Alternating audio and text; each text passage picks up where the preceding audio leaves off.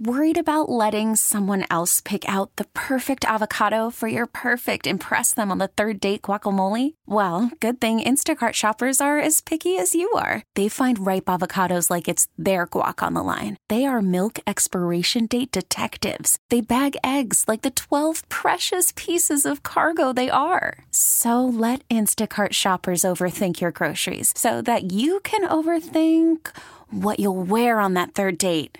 Download the Instacart app to get free delivery on your first 3 orders while supplies last. Minimum $10 per order. Additional terms apply. This episode is brought to you by Progressive Insurance. Whether you love true crime or comedy, celebrity interviews or news, you call the shots on what's in your podcast queue. And guess what? Now you can call them on your auto insurance too with the Name Your Price tool from Progressive. It works just the way it sounds. You tell Progressive how much you want to pay for car insurance, and they'll show you coverage options that fit your budget.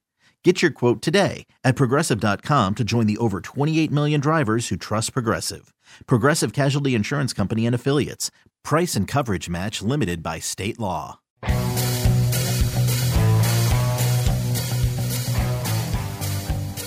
first time I ever did stand-up comedy, I was in Las Vegas. I just moved there, and I moved there with the sole intent of doing stand-up comedy. Like, I'm moving to Vegas. I'm going to do stand-up comedy. This is my life. This is my life now. Here we go. And the funny thing was, I didn't want to put too much pressure on myself. So anybody that asked me that I didn't know really well, I just told them, I'm like, I'm moving to Vegas to meet a nice girl and settle down. Because I thought that was hilarious. Funny enough, that's where a lot of nice girls are. Well, I know, but I met my wife and we got married. So actually, that joke ended up being true. But like, that's good. 5-6 years later. So I go down there and I'm like, all right, I got to do stand-up. And they have, this is around the time that they're doing the Last Comic Standing thing on television. Yep. So they do Last Comic Standing live from the Suncoast Casino in Vegas.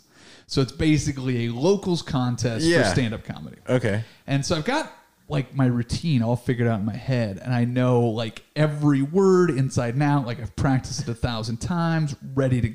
We get out to the place, and I'm sitting there watching every other comic go up, and you can tell some people are doing it for the first time, some people are doing it for the 500th time, and I'm just kind of watching everybody. And what's happening is every time somebody goes up and does a set, the room gets a little bit emptier. Nobody brought anybody to watch them for this set. It's just like there's less people. It's a table of judges, and then a bunch of other comics waiting for their turn. That's the entire crowd. So I'm like, might not be the best place to do it. But then I quickly realized, like, I've got every word figured out. I have no idea what I'm going to do with the microphone or my hands. So I'm looking very Will Ferrell. Yeah, very Will Ferrell, right? So I'm watching everybody, and some guys will hold on to the mic stand, and they're leaning with it, and other people will, tear it right off the mic stand, set it down, never use it. Some people are using the mic as a prop, the mic stand as a prop. I hadn't thought about any of this. And so I'm waiting in the wings, and my hands go completely numb. And I'm like, oh, good. Now first, I don't know what to do with them. Now I don't know where to put them. So now my hands are numb, and I'm like, I'm going to drop the microphone. I don't know what's going to happen. So I hadn't been nervous the whole time. I had like this whole thing, and I wrote like 3 or 4 jokes while I was waiting about the room emptying. Like, I was just my observation. I'm like, my first joke was, raise your hand if your number is higher than 69, which wasn't my number, but it's funny. But yeah, no, I got you. And nobody raised their hand. The judges all turned around and they laughed, and that's all I was trying to do, get the judges to laugh. That's awesome. But the moment before I walked on stage, I'm like, what do I do with my hands? What am I going to do? I can't feel them now. And I walk out there and I grab the mic stand with one hand and I grab the mic with the other. I pull it off. I set it back. I never thought of it again. And I felt perfectly comfortable when I started doing it. But before I actually got started, it's just panic. No idea what I'm going to do. So now, any chance I get to hold a microphone that is, especially like these that are stage style, I hold the microphone. It's just what I do. Okay. Just what I do. So that's how I am doing it. I'm all right. Teach your own. That story, a precursor to the second episode of the How To podcast with Luke and Ben. I'm Luke Anderson. I am going to be very dumb in this conversation, which is perfect because I am a dumb homeowner. So for the purpose of this episode, that is perfect. Who are you, sir? I'm Ben Abbey. I'm the owner of Box Painting LLC out of Salem, Oregon. And I hold a general contractor's license. And I'm here to talk about how to hire a contractor today. And that is today's episode, how to hire a contractor. So Ben, let's start with the simple formatics. You buy a home, something breaks. Yeah. Get out your yellow pages. I mean, certainly you could go back to, our grandfathers, grandmothers and the way that they did things. Right. Ooh, I like the history lesson. You can go through and say, okay, well, here's my house. This is how this works. But do you really have all the tools, all the things that are going to be necessary to accomplish the task? Or is it easier for you to just contract it out? Well, that's one of the big questions with this whole thing is where is your comfort level? Because I think when you first buy a home, I lived in apartments for a long time. My wife and I moved 8 times in the first 6 years we were married. So apartments, condos, mostly small places. But I grew up in a house. I grew up on a dairy farm, and my dad was always good with cars, and he basically did everything himself. Using his hands all the time. Yeah, the house we grew up in was built in. Something was always broken, so we were always fixing something. But I've always felt that I was handy. But now that I own my own home, I basically leave it at, if I can't do it with tools that I have, it needs to be done by somebody else. Then I don't need to do it. That's the rule that I make. But that should be step one, I guess, is figuring out what your threshold is. If you can hang a picture, absolutely great. If you can't, maybe call somebody. Call somebody. There's, and that's the thing too, is there's levels of contracting, right? Every state is going to have their guidelines for how those licenses come out and things like that, and the insurance that is required. And we can talk about those easy steps that you need to do as a homeowner for the due diligence part. But what you need to understand is the verbiage that is going into the bids, the person that's saying them, and how that affects you in a way that every job comes down to timing, budget, trust. That's the end. If I meet your timing and your budget and you trust me, we're going to do business. Okay. It's just how it goes. That makes sense. Perfect. And to get to that point, what will happen is there's a conversation. An example is when I'm walking around a house and I'm doing these paint estimates. I'm feeling them out just like they're feeling me out. We want to see, are we going to be able to work together on this is the question. How often do you walk around a house with somebody and just go, I know that you want to work with me. I'm good. I would say for me, it happens less now because I can kind of almost weed some of those out over the phone. Okay. And I can give them guidance to go find somebody that I think will be a better fit for them. And I've done that even yesterday, where I will pass work off and just say, no, this one's not for me, but here's who you could call. And the things that you're looking for, when you're walking around with a home with a contractor, first off, we can go into, are they licensed?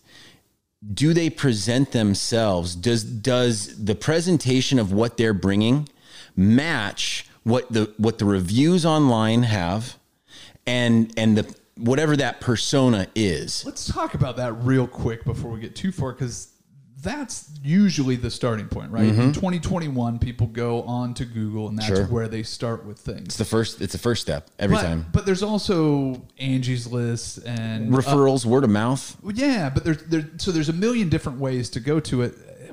Why is it so important to make sure for you as a business owner that all of those elements match? And how often do you see it where, and I don't know how often you use contractors, but I do. A lot of times, if those don't match, where's the red flags for you? Sure. I think red flags for me are always going to be, and it's superficial, but it's appearance based first. Does this match what I'm expecting and stuff?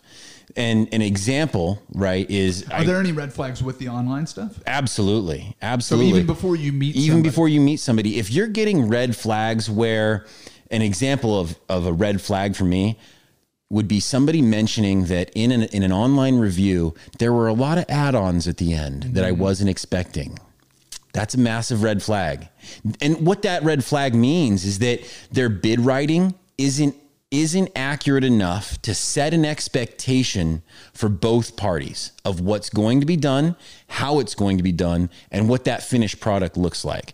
The way that I write my bids, if you look at them, it is extremely chronological. This is how we're going to paint your house, where it starts and where it ends. And the expectation at the end is, if we meet satisfactory, substantial requirements, we get paid. Yeah. And you get the warranty, and we're walking away both happy. How do you predict what do they call them? The remodel shows on HGTV moments where somebody goes to, we have a little rotting wood around the trim. How do you account for, we cut into there and the whole place is infested with termites or whatever whatever happens before at the end of the commercial break, before you go into what actually happens? Yeah. So the first thing is, when I'm walking around a house and I identify an area of concern, dry rot, water damage, whatever that is, the first thing I'm going to do is say, I can get you a bid for what I can see. Gotcha. I can get you a bid for what I can see, because I can look at that and say, well, that's this stick of wood that we need. That's this piece of siding that we need. I know what that cost is, and I know how long it would take a human being to get that taken care of. What I don't know is the next step. What is found on Discovery. And for those that aren't paying attention, I just put that in quotations. Yes. That's a big thing, because Discovery it's a word it's a verbiage word that many contractors use. Found on Discovery. We don't know. But the rule of thumb, the general rule of thumb, is that if I give you a bid for painting a house at $4,000, right? $4,000, it's pretty much a standard house these days. You should expect that you will have a repair cost, depending on how well you've maintained the home, of up to 10%. That's like a standard of what I would expect to see. Okay. Under 10%, and then it moves, because you do run into things. There's things that we run into on homes, and it's like, oh, that's a lot more than we thought it was going to be, And the goal there is to get that contractor, and when I say the contractor, I mean the person that wrote the bid originally, back on site and say, now you can see this. Now we've got the Discovery. We've torn out one of the walls on your home. We've discovered things.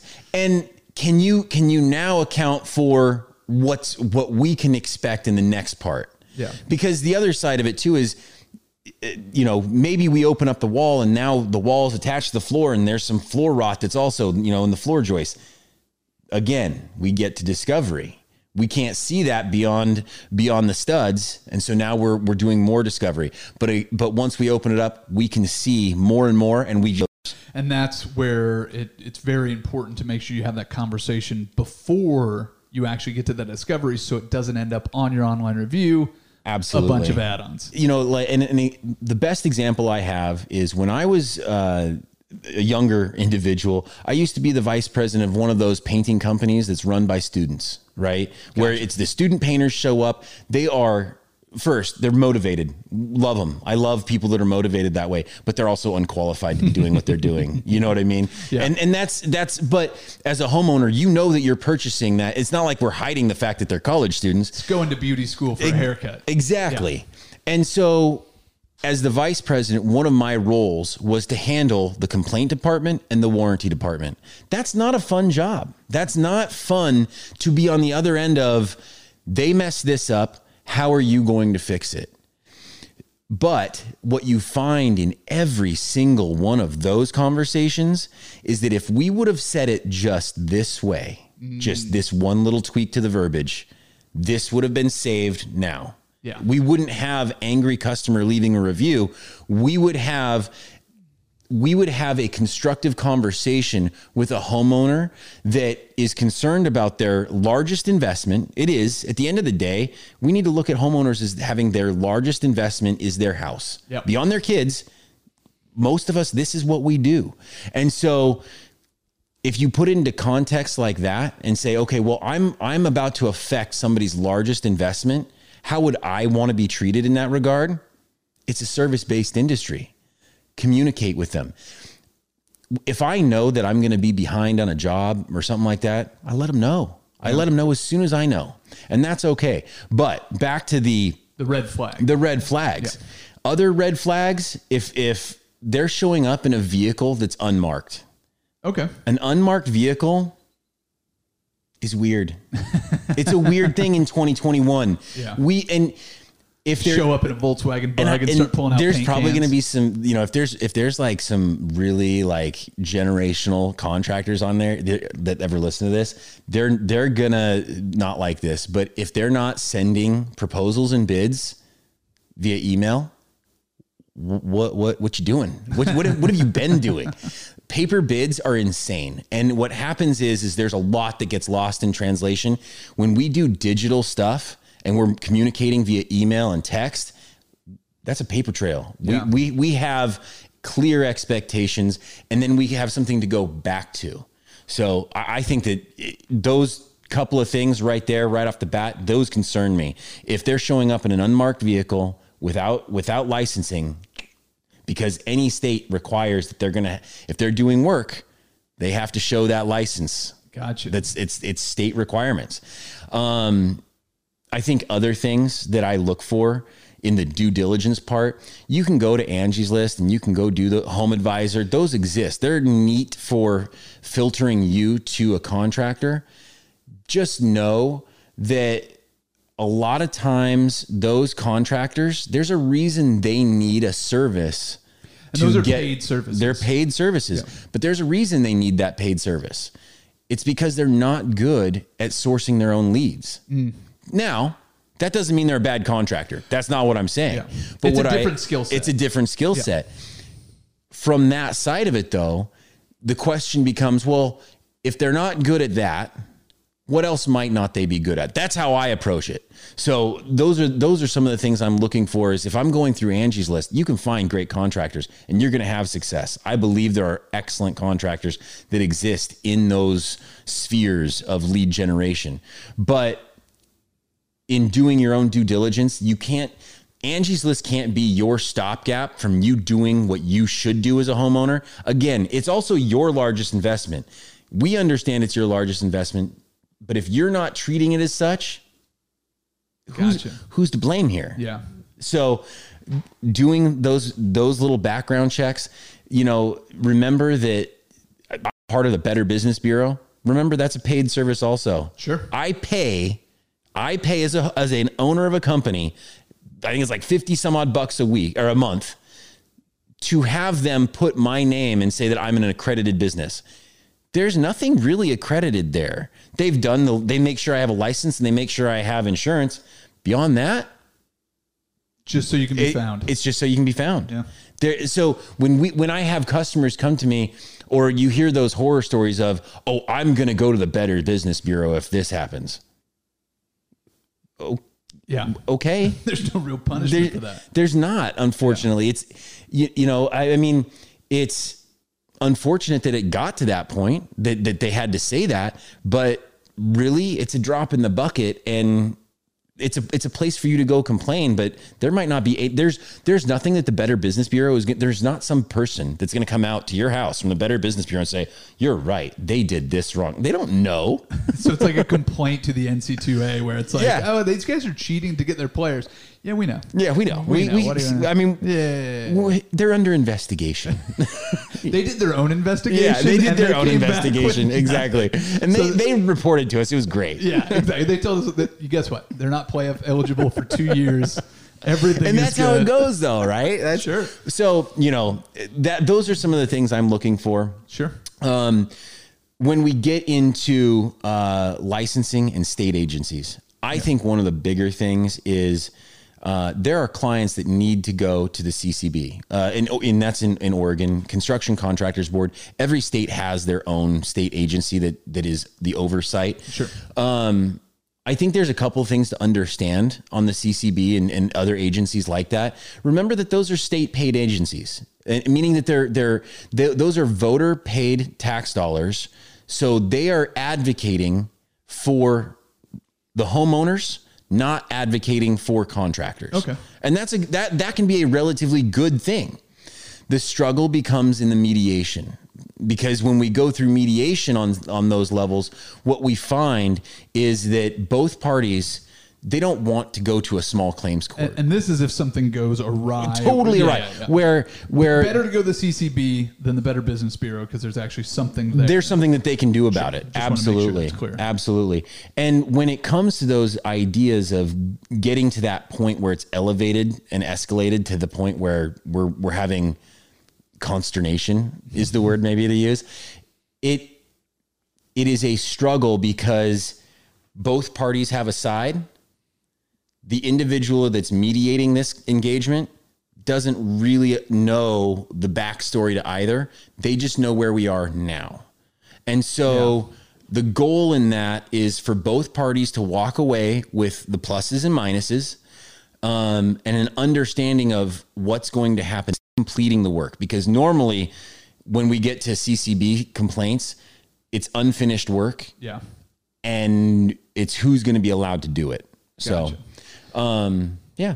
Okay, so I'm the homeowner. Mm-hmm. I've got a project. I've decided that I cannot do it by myself. Sure. I'm going to go and hire somebody. I'm looking at price. Mm-hmm. I'm looking at availability. I'm looking for trust. Trust. Right? That's what we decided. And you know, when we talk trust, it's likability, right? Sure. It's the likability of, does this person jive with my vibe? That's all it is. It's true. And as that is happening, your goal as the homeowner, I think, is figuring out, could I sit down and have a drink with this individual? I think that's a great rule of thumb. Whether it's an iced tea or a Long Island whatever the drink is. But could I engage with this individual? And if the answer is no, that should be a red flag for you, the homeowner, that says, well, let's see what the next guy has. Yeah. The next person. How many bids should I get? If you were going to recommend. So even if I've already talked to you, how many other painting bids should I get? The first thing I'm going to say is, no, even if you've worked with contractors before and you have your favorite, get more bids. Get more bids. You don't, and my best example is this. I'm a painting contractor that holds a general contractor's license. I have done remodel work underneath my licensing. I've done deck rebuilds and all those fun things. The way I do it, though, is I will only do those types of projects for a homeowner that I've worked with before. Okay. It's because I want them to know and understand how it is I operate first before we go delving into something that's not just keeping paint inside the lines. Yeah, because that's a much bigger project. It's a much more, and it's a larger commitment for them. Sure. There's no doubt about it. So, when we get into, question. How many bids? Thank you. Yeah. How many bids? I think the minimum is 3. Okay. Minimum is 3. However, if you're, and when we're looking at 3, there's things that you're looking for in that. There's congruency. So you're trying to compare apples to apples. Mm-hmm. That's that in that bid writing, every contractor has a way that they're going to write their bids. And some get real ambiguous and some get overly detailed. The goal is it in layman's terms? Do I understand? Do you understand what is about to happen? And if you do not, can you ask that question and get a layman's term response in email, like in writing that says, because if it's over the phone, that conversation might not have happened when push comes to shove down the road. When you're talking to the CCB. Sure. So can you get those layman's terms in writing? And then the last thing is the price. Most of the time, bids should all be within about 10% of each other. That's a good rule of thumb because everybody's overhead is a little bit different. And if you're hiring, and when I say that, I think I need to make that clear. If you are hiring the owner and the operator, they are the person that is physically performing the work while also writing the bids. You should expect that price point to come lower than a person like myself, who is the owner of the business, does not perform paint at all, ever anymore. Stop that, because I wanted to be the owner. Yep. Because there's this gap of people that are facilitating that for me, right? Yeah. So you should expect that price to be a little bit more. And as it creeps up, are we getting out of the budget or are we staying within my budget lines? Yeah. If you're getting bids where, say it's a $4,000 paint job and you've got one bid that's $4,000, one bid that's $3,000, and one bid that's $5,000 plus, 100% honest, I'm going to probably get a 4th or 5th bid. Gotcha. I want them to be I want to know who's high and who's low here. Yeah. And then go to the likability stuff. And there's the element of comparing materials and all of that, because there's the recommendations, obviously different paint finishes, different decking materials, all of that. But that's where you're trying to get it to apples to apples. Trying to get it apples to apples, and understand that every contractor, whether they're paint, general contractor, siding, whatever that is, they have their preferences. They're going to come with their own bias on what they like. So when we talk about what they like, understand that what you want to see in that bid writing is clearly what it is will be used. And an example is this. A lot of paint contractors will write things like, we'll use high grade Sherwin-Williams paint. What the does that mean? High grade? That's not a real thing. That's not a real thing. They're all high grade. Yeah. If they're not, they shouldn't be sold. You're making it in your barn. So I want to see what is the grade of paint. An example is I want to see super paint. I want to see the word super paint, resilience, emerald, whatever those words are. When you know what all of those are, but if I type it, I should be able to type it into Google and it shows the exact color and the exact, And even beyond that, in the walk around with that homeowner, the things that I'm talking about the fact that I'm going to use resilience paint. Like I name it in every walk around that this is what you can expect to see. And then what you do as the homeowner is you've done the walk around with this individual. And if you're a homeowner that doesn't do walk arounds with your contractors, that's crazy to me. That's insane. I can't help you pick a contractor if you're not willing to take the 15 minutes that they need to just get an eye on it. So when I'm talking about that paint stuff, right, I'm talking about the things that they're also going to expect to see in the verbiage of the bid, right? Yeah. How the warranty is going to be written, how the paint upgrade is written. If you opt to go with this paint upgrade, I'm going to give you an extra 5 years of guarantee. If that doesn't match up from what was said to what was written, red flag. Yeah.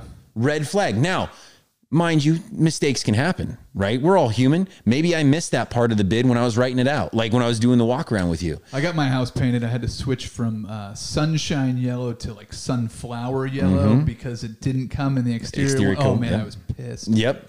But little things like that in the walk around. That's a compliment because I had previously and you wouldn't picked know out that. Yeah. But those are the little things that you appreciate because you don't know what you don't know. Absolutely. And if somebody doesn't educate you on that, then you're going to have a total miss. Absolutely. Yeah.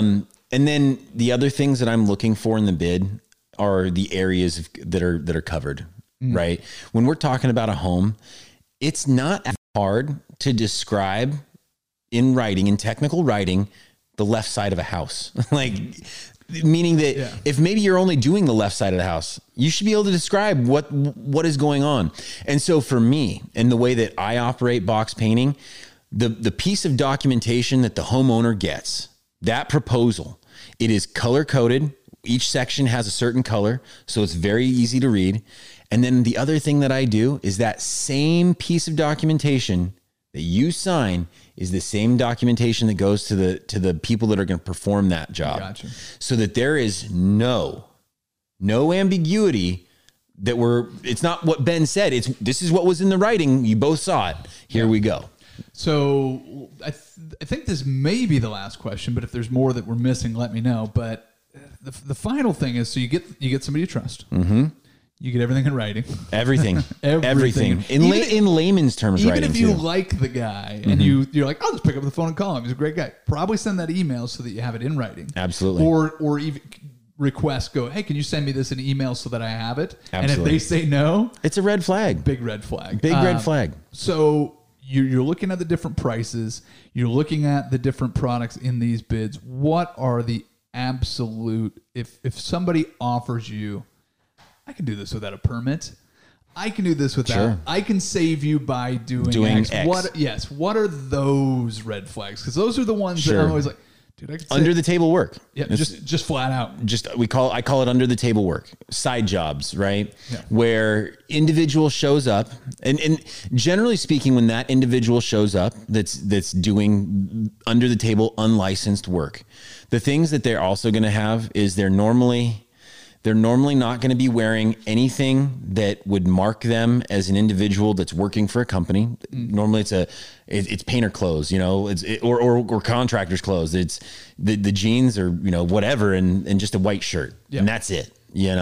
That's a red flag, because any company that's promoting themselves is going to have their employees promoting that idea too. Sure. So, and then as we look at when they approach you, normally I think it's a very uncomfortable conversation personally, when an individual comes to you and says, well, yeah, so you got other bids, huh? Do you mind me asking what those other bids came in at? You don't have to disclose a damn thing. First off, you don't have to give any information.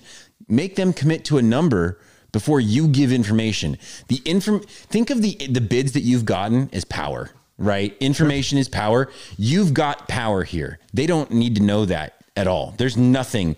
And the reason they're asking is because they want to see how much they can milk you for. That's what they're after. Yeah.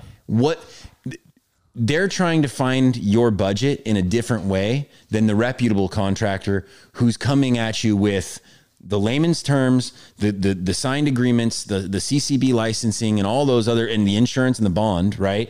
Coming at you with those things, and in a full disclosure way, here we are. The other person is not going to do that.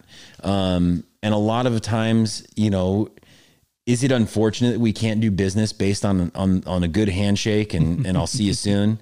It's unfortunate, but it's also the world we live in. And these things, are here to protect you, the homeowner, and the contractor from having exposed liability long-term in what they're doing. When you mentioned earlier the difference between a contractor that does their own work and a contractor like yourself who has that layer. Separation. Yep. Yeah, the layer of separation.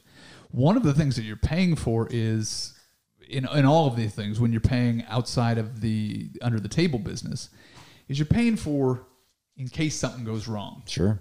And if somebody comes over and paints a house and it's a little outside of the lines, and I call up the guy that did that painting, now you have to deal with the personality. And if it's somebody that you liked, you just hired somebody that you really liked. Sure. Do you really want to tell them that this is a little bit off? If you hired somebody that you like and somebody else came over and didn't fulfill his promise, I don't think you have that trouble. Absolutely. Of going, Ben, listen, your guy came over and it didn't match what was going on. No, I totally agree with that. And, we go back to the concept of setting expectations, right? As you're walking around, my personal favorite, my favorite homeowner is the one that comes out of their door with a list. They've already got their list of questions. That's my wife. And I'm ready for it. Yeah. Because at the very least, what you know that you're working with is a person that's going to do their due diligence and cares enough about what's about to happen to make and take time for it. I struggle often with the homeowners that, unfortunately, I knock on the door. And don't get me wrong, I can give them a paint. I can go measure this house and you don't have to walk around, but it's the engagement part that we're after. That's where we find out, can we work together, And so I've gotten to the point in business where if I get a homeowner that calls me and says, I work out of town, I just need you to get me a number. Can you come do this bid? I won't be there, but just you can walk around the house. It's fine. Yeah. I honestly decline those bids. I don't have time. And the reason is because it's two things from the business owner side. I'm not going to be able to get a bead on it. And at the end of the day, the individual that's asking for that is most likely strictly price shopping. Yeah. They are looking for low bid, low number. And it's because that's all they care about. Sure. And they don't have their time to go walk that house. They just need to get it done. They don't need to get it done well. And and I don't, every contractor is going to take their own leads and do what they will with them. But as a business owner, those are red flags for me to the customer side, where I might not want to do business with you. When you only have so many jobs you can do in a summer. Absolutely. And you're not painting houses in the winter, at least in Oregon. Absolutely. Or the Pacific Northwest in general. And so, you think about there's coveted spots. And the way I think about it is I break my clientele down into what I call the Eagle Scouts, right? The Eagle Scouts, they call me before February, right? They want bids before February. They want to be first in the calendar. The Eagle Scouts, they're prepared. And when they call, their Christmas tree is no longer up. Oh no, the tree is down. They're ready for spring and summer. You're just the making sure that we get there quicker, you know. But those are the Eagle Scouts. And then the next group is, and this is in the Pacific Northwest. Everywhere else might have different seasonal things. The next group is the Memorial Day group, right? Tree might still be up. And what has happened is there's normally a conversation between the couple of the house where they started having a conversation in March. They realized that, well, we might not be able to do this on our own. We need to call somebody and see if we can get into their calendar. They're not behind the 8 ball, but they're on top of it. Yeah. We still have time. And then the last group is the Labor Day group. And their tree is probably still their up. tree's up. The tree's up. And normally this call comes from whatever member of the household is given the honeydew list. Yeah. Right. And don't get me wrong. When I say that, it is not always male. There are plenty of females that are cranking out honeydew lists all the time. Pinterest. I work from Pinterest all the time. Yeah. But the Labor Day group is interesting because what has happened is summer got away. Yep. Summer just ran right through them, and a lot of Little League, a lot of soccer games. A lot of everything that wasn't home projects. And all of a sudden the panic has set in, right? If we're going to do it this year, we got to do it now. We got to do it now. Can you get here? And that group of people I get hesitant about. Just 100% honesty. I get hesitant about that group because I am a relatively prepared individual when it comes to just my calendar, my schedule, running the business. Working with people that aren't there, I get nervous about because now we've moved expectation. And the best example is this.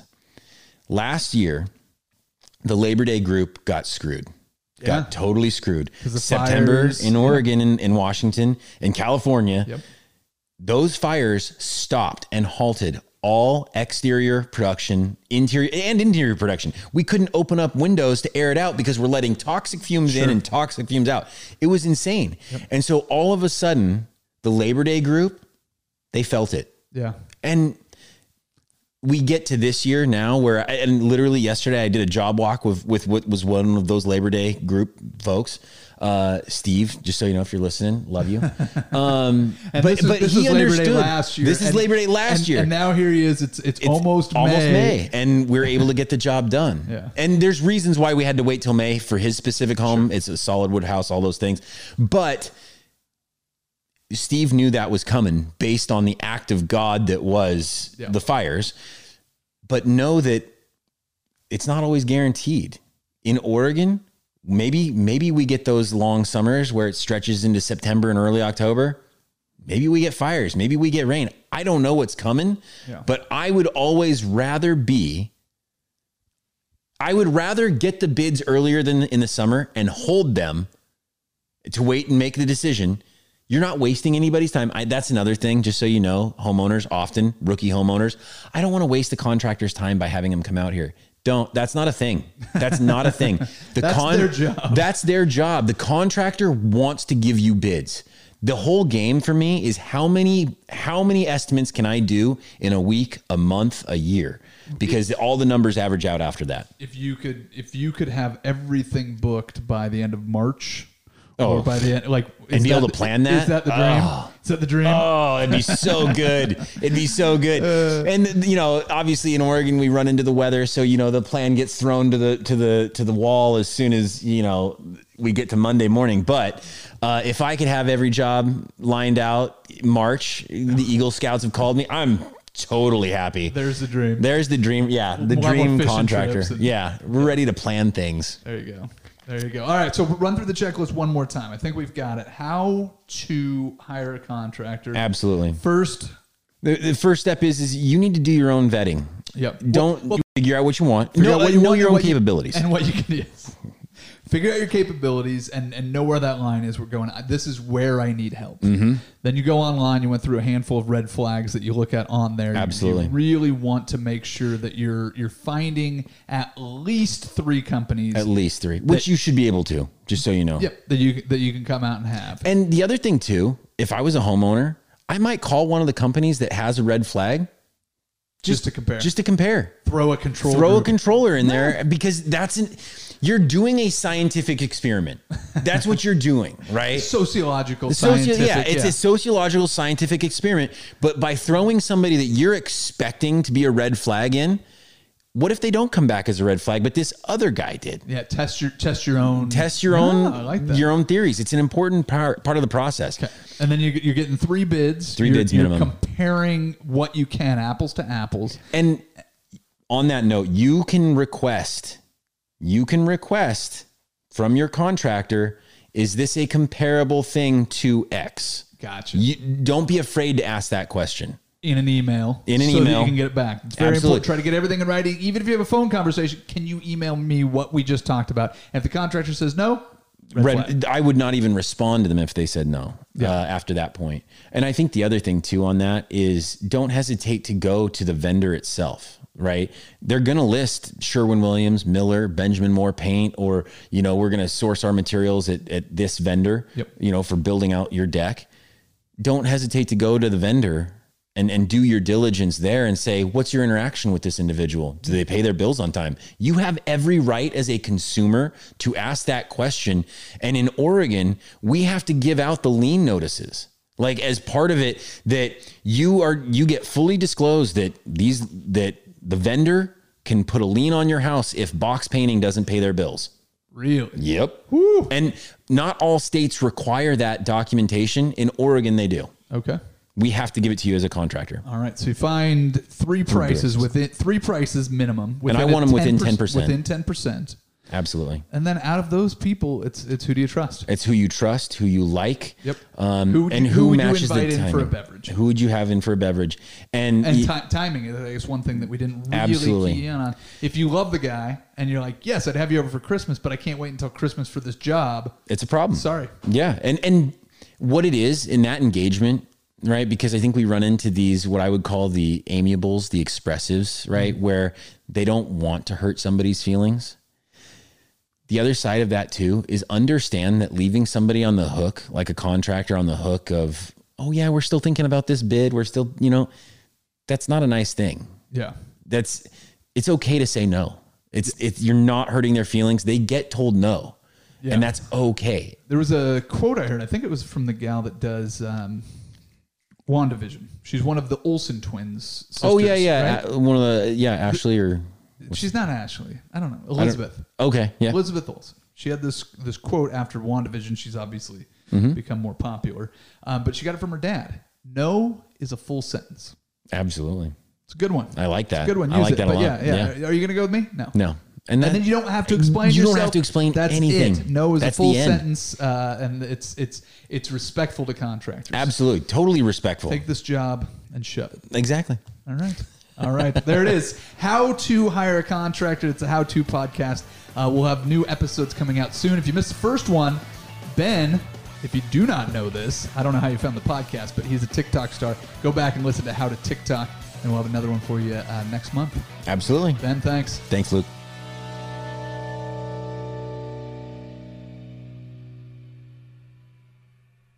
This episode is brought to you by Progressive Insurance. Whether you love true crime or comedy, celebrity interviews or news, you call the shots on what's in your podcast queue. And guess what? Now you can call them on your auto insurance too with the Name Your Price tool from Progressive. It works just the way it sounds. You tell Progressive how much you want to pay for car insurance, and they'll show you coverage options that fit your budget. Get your quote today at Progressive.com to join the over 28 million drivers who trust Progressive. Progressive Casualty Insurance Company and Affiliates. Price and coverage match limited by state law. Odyssey is giving you a chance to win a trip to London to see Taylor Swift at the Eras Tour. It's Tay in the UK. Hey, it's Taylor. Just download the free Odyssey app, log in and listen to a participating station for a minimum of 60 minutes to get your daily entry. And you could win a chance to fly off to London with 3 friends and see Taylor. I can't wait to see you at the Eras Tour in London. For more, go to odyssey.com/Taylor. Tay in the UK. It's on the Odyssey app. Thanks to Republic Records. This is a national contest.